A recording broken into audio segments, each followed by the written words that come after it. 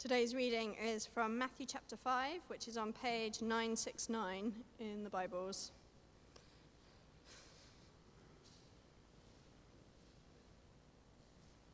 Matthew chapter 5, from verse 14.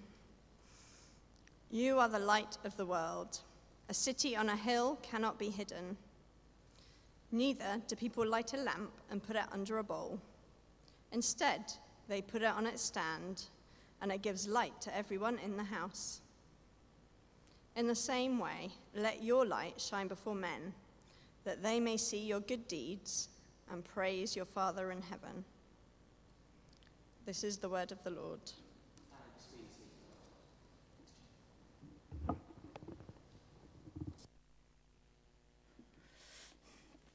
Morning, everyone. I just pray. Father, I pray that my words may be your words and that our hearts may be open to receive from you and to change according to your word. Amen. Amen. Well, Lent is nearly upon us, so we get pancakes on Tuesday, yay. We get ash on Wednesday, not so yay. And then we have the Lent fast, don't we? And I guess some of you are deciding what you're going to give up for Lent. And if you're like me, you start with something really radical, and then you realize that's going to be quite costly, quite painful, and settle for something much easier. Last year I gave up coffee. We are never doing that again. So don't worry, I'm not going to inflict my caffeine-free self on you. I've chosen this year to rather inflict my online shopping-free me on Amazon. So as a church, we're encouraging people to join some Lent hubs or to have a look at the Lent book, Say Yes to Life. And then for those of you who don't want to do the bigger book, there's the Church of England has released this Live Lent. These books will be here next week. FedEx wasn't so good on their delivery this week. But it's 40 days, but you can download the app for free. So these will be here next week. But it also is actually based on this book. So take your pick. There's also a children's book available.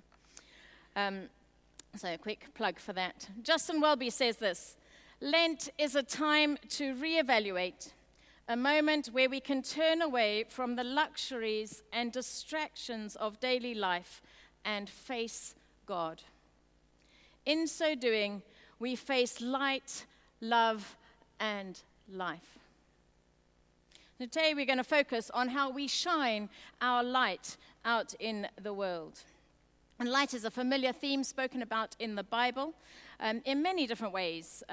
But it starts right in Genesis 1, verse 3, when into the darkness God says, "Let there be light." And in the Gospel of John, Jesus speaks again to the people and he says, "I am the light of the world. Whoever follows me will never walk in darkness, but will have the light of life." And then in today's passage in verse 14, "You are the light of the world." So we are called, in whichever way we want to try and get out of it, to live in the light and with the light in us. And I'm sure we're fully aware that when there's light, it doesn't mean darkness is gone, because as soon as you extinguish the light, the darkness is back. But it does mean that we can face every day with the light of Jesus. So if we're going to do that, then we need to remind ourselves how we should do that, where we should do that, and actually, why should we do that? So let's begin with how. Well, in this book, I was struck by a passage when I was reading it in the first chapter. And NASA, I'm sure you're aware, they took some photographs. They orbited the Earth 312 times, and they took all these amazing photographs of the Earth. You may have seen some of them. And in looking at these, scientists found this one thing. It says this: unlike humans, the Earth never sleeps. Even away from human habitation, light still shines. Wildfires and volcanoes rage. Oil and gas wells burn like candles. Auroras dance across the polar skies. Moonlight and starlight reflect across the water. Snow, clouds, and deserts. Even the air and the ocean sometimes glow. The earth is never really dark. It glows with lights from humans and from nature. And what struck me about the natural light in any of these forms is it's not projected with any effort and with any intention. Wildfires respond to a chemical reaction. Auroras respond to a slowdown in electron energy. Starlight is refracted light. So none of them decide one day we're going to shine our light. They are just as they're created to be, and they respond to a catalyst. It is a place where they are in a state of being and a response to that state of being. And we're not much different. We shine our light, and we shine it because we are reflecting Jesus. Through the Holy Spirit, we are touched by his love. We're touched by his grace. We're touched by his power. And when we recognize that, when we're grateful for that, when we allow that to change us and for our characters to be shaped by it, then we too shine our light. We shine it when we encounter God's presence, and we shine when we bring that presence to others. Moses radiated so much when he was in the presence of God that when he came down to the people, he had to put a veil over his face. We too can have that. It's the same God. Now, Lent is a time when we look at darkness, don't we? We look at the cost of the cross. We look at the sin in our lives. And it's time to reflect on what our life would be like without Jesus. And it's where we become aware of the distractions we allow into our lives that bring darkness back. And hopefully in this time of Lent, we also choose to hopefully bring it back intentionally, to recalibrate, to realign, to refill and refresh. So by the end of Lent, when we celebrate the resurrection, we're shining the light that we are undeserved of. Now, when I speak of darkness, I'm not referring to darkness in our lives where we're having struggles, where we're having tough times, where it's painful, where things have hurt us, and, those lows of life. We all experience those lows of life, and we can still shine Jesus even in those times. The darkness I'm speaking of is more when we become the darkness because we extinguish the light. And that is very, very subtle in our lives. Very few of us will make a decision and say, that's it, I'm no longer believing. Most of us will just subtly let go of the light. And how does that happen? Well, we lose sight and we lose that shine when we don't prioritize Jesus in our lives. We're too busy to pray. There's no time to sit down and really soak in the scriptures. We compromise on obedience to the word. The world's priorities matter more. Success, driving, lifestyle, entertainment, screen time. What about taking offense? How often do we take offense at people or what people have done? Or we blame the church? And I'm not listing those so you feel guilty. I'm only too aware how busy I become. And now that I'm in full-time ministry, my busyness is actually really normally around ministry. And I find myself all too often tempted to cut my prayer time in order to be able to do ministry. And so it's that subtle, really. We need to be praying, we need to be reading our Bibles so that we can refresh and refuel with the light. That's why we gather on Sundays, apart from seeing everyone and the lovely conversations we have. We come to worship together. We come to hear the word. We come to pray. We come to help us shine out in the week. I find thankfulness is another great one for fueling the light in us. I think there's real power in being thankful, especially when we really look and think there's not much to be thankful for. But actually, there always is something to be thankful for. And honestly, I think the devil just doesn't know what to do with thankfulness. Just sends him running. I went to the refugee camps in Uganda a couple of years ago, about 18 months ago now, and spent some time there. And there were lots of things. I had an amazing time, and I was really humbled, and I learnt more than I ever imagined I would by spending some time there. But one thing resounded in those camps. People that were foreigners in this land had to run from their homes because they were fearing for their lives. They were homeless. They had a shack and a small piece of land, not very big. They got one bag of grain. They were about this big, a month. That's all they had. Their schools were under a tree. If they were lucky, they had a blackboard, and they sat on this red sand. No school when it rained. They shared the long drop toilets. They had a few crops that they could grow, but the heat was quite bad, and all they would have is one jerry can of water per week per family. And they would queue them up. One day I'll bring some photos. They'd queue them up in figures of 8, waiting for the lorry to come with the water. And in every place I went and spoke to people, they were like, God is so good. Look at what we have. So humbling. And all I could probably think was, I'm so glad I have a bed tonight when I go back to where I was staying. You see, their light shines bright out of thankfulness. I think delighting in the fact that we are unconditionally loved by God. We don't have to do anything to deserve it. In fact, it doesn't matter what we come. If we come to Him, we will always be loved.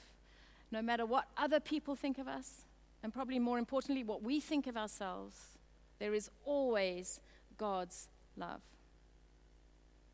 And I think we fuel also by being part of God's purpose. You see, when we're plugged in, we just have a different way of living. We don't get it right all the time. But our compassion overflows. Our joy overflows. We bring a state of calm in situations, even when we can't fix it. You'll be amazed how God uses you if you go out with the intention, today, Lord, I'm going to go and shine for you. You'll be in the right place at the right time to do some amazing things or to say an amazing word that changes somebody's lives. I like to refer to those as God incidences rather than coincidences. There's a great testimony of a woman who was leaving a conference in Atlanta, Georgia, and she was praying a prayer, I'll do anything for you, Lord. It's not a very good prayer to pray, unless you're really bold. And anything happened to be something really outrageous. So she was driving, and before she knew it, she ended up outside this convenience store, which she sensed was the place the Lord was bringing her to. And she said, okay, Lord, I'm here. What do you want me to do? And she felt the Lord say to her, go over in front of the clerk and do a headstand. And she was like, no, not quite. I was thinking that's a bit weird. So it can't be God. Now, most of us wouldn't be like, really, that's just ridiculous. I'm going home, unless you need a bottle of milk or something. But no, she was like, Lord, are you sure that's what you want me to do? And she heard nothing. And actually, that's the great thing about the gentleness of the Holy Spirit. If the Lord does ask us to do something and we just don't have the courage to do it, He's not going to beat us up. We still have a choice.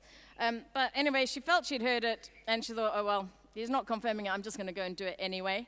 And so she did. She went in to the shop, and she hid in the peanut aisle until the shop was empty. She went down in front of the clerk and said, look what I can do. And against a pillar that was there, she did a headstand. And she got herself down, stood up, and she looked at the clerk, and the clerk was just crying. And she's like, what's the matter? And she said, you know, about half an hour ago, I was sitting here working. And I prayed, God, if you're real, have somebody come in here and stand on their head. Outrageous things for Jesus, and now you're all sitting there saying, I'm never going to pray that prayer because I'm never doing a handstand. But isn't that amazing? just because she was willing to go out and shine and trust that God had it. You see, it's out of who Jesus is in us, not who we are, that we go out and we shine. If you think about people in the Bible, the woman at the well, the adulteress that was going to be stoned and then people walked away, the woman who anointed people's feet, it says of her, therefore I tell you, because her many sins have been forgiven, she loved much. When we know what Jesus has done for us, we can't stop ourselves going out and shining. And it's from that place that we go out and we shine. But where do we go to go and shine? Well, in verse 14 in our reading today, it says, a town built on a hill cannot be hidden.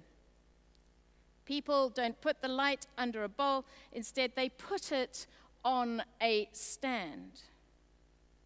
Well, it's not in your home that you do it quietly with no one watching, but it's out there that we go and we shine the love of Jesus in a broken world. We shouldn't hide it. I think it's important enough for them to mention here in this verse. Don't hide it. So how can we hide it? Well, we can be quiet when we know we should speak. You can not do a handstand when you're called to do a handstand. You can go along with the crowd rather than standing firm when you know you should. Denying the light. Sometimes we have compartmentalized our lives, don't we? Well, God, you can do this bit with us, but I'm just going to carry this one on my own. Allowing sin to dim our light. Ignoring the needs of others and putting ourselves first. And this was a good one, I thought. Not explaining our light. You know, when you're out there in the world and you have the presence of Jesus, people recognize something different. They just don't know what it is. They can't articulate it.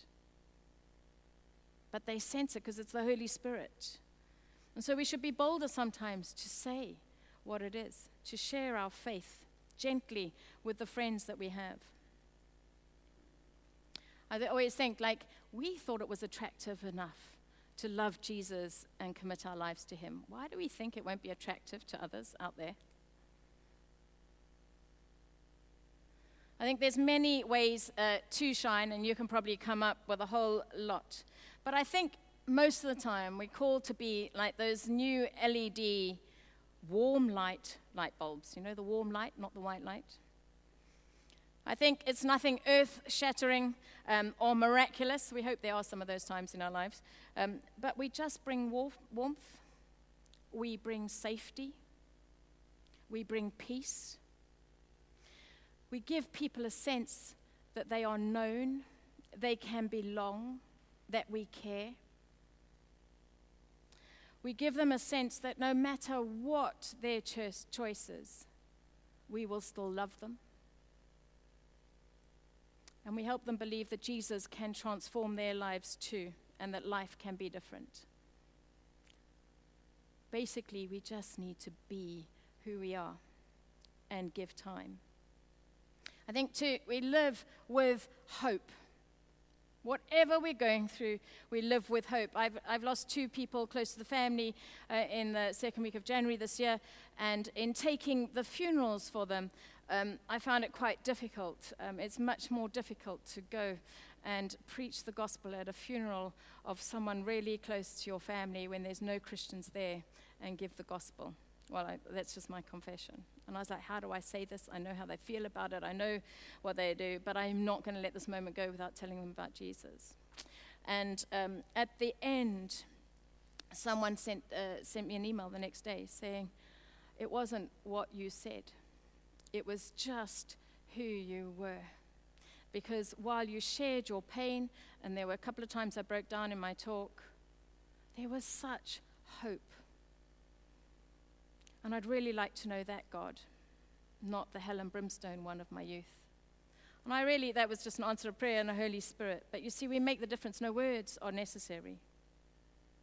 And it may be something you do for people, but there's lots of people who do good deeds out there. There's lots of good people, kind people, people doing radical things, climbing mountains or sand dunes or whatever to raise money for people. But they're still walking in darkness. So when we do it, the shining that we give is Jesus in those situations, and it differentiates them. And then sometimes we bring our lights together, don't we? And as a church, we may do something for the community, or we may stand up at a rally. I loved the fact that after Grenfell, the immediate aftermath at 3 a.m, it was a church that opened its doors. It was the church that was at the center of that community, where people could find refuge, where people came and brought clothing and food and all of those things. The church shone its light for a community of people not like them, but showed their love. And then sometimes our light highlights injustice. It's part of why we're looking at this book, this Lent, is to highlight what we're doing to our creation. And hopefully, as we shine our light out there and maybe try some of the challenges and change just little bits of our behavior, we'll influence others to do the same. And so whatever we do or however we shine our light, the key thing is just to do it with the presence of Jesus. You know, Moses, when he was radiating and he had all those amazing times, it makes me jealous sometimes of those amazing times with God. But when God even suggested that they should go without him, he was like, no, we're not going anywhere out of your presence. You come with us or we don't go. Each morning, go out, insisting that Jesus goes with you and you carry his presence. And so you can be courageous now and you can go out and shine, but why do we want to do that? Well, verse 16 tells us, in the same way, let your light shine before others, that they may see your good deeds and glorify your Father in heaven. We do it so that the God that we love is glorified, and for no other reason. It's not to earn brownie points. It's not to feel good. It's not because we're nice people, although we are. It's only because we want God to be glorified above everything in this world. Much like those NASA pictures, when you look at them, you can look at the wildfire or the volcano or the microcosms on the sea that shine neon. And you think, that's amazing. But we take it one step further and say, look at our amazing creation. And then we take it one step further still. What an amazing, amazing creator we love and serve. And we bring that light into the world. So Jesus is the light of the world. Jesus makes you shine his light in the world. So as you step into Lent on Wednesday and reflect on the cross for the next 40 days beyond that, remember that you shine. You shine because of the costly grace. You shine because of his incredible love. And you shine because you're always being transformed into his likeness. So use this time to plug in. Draw everything you can from being in the presence of Jesus so that you can go out on a daily basis just to be who he created you to be and shine. Amen.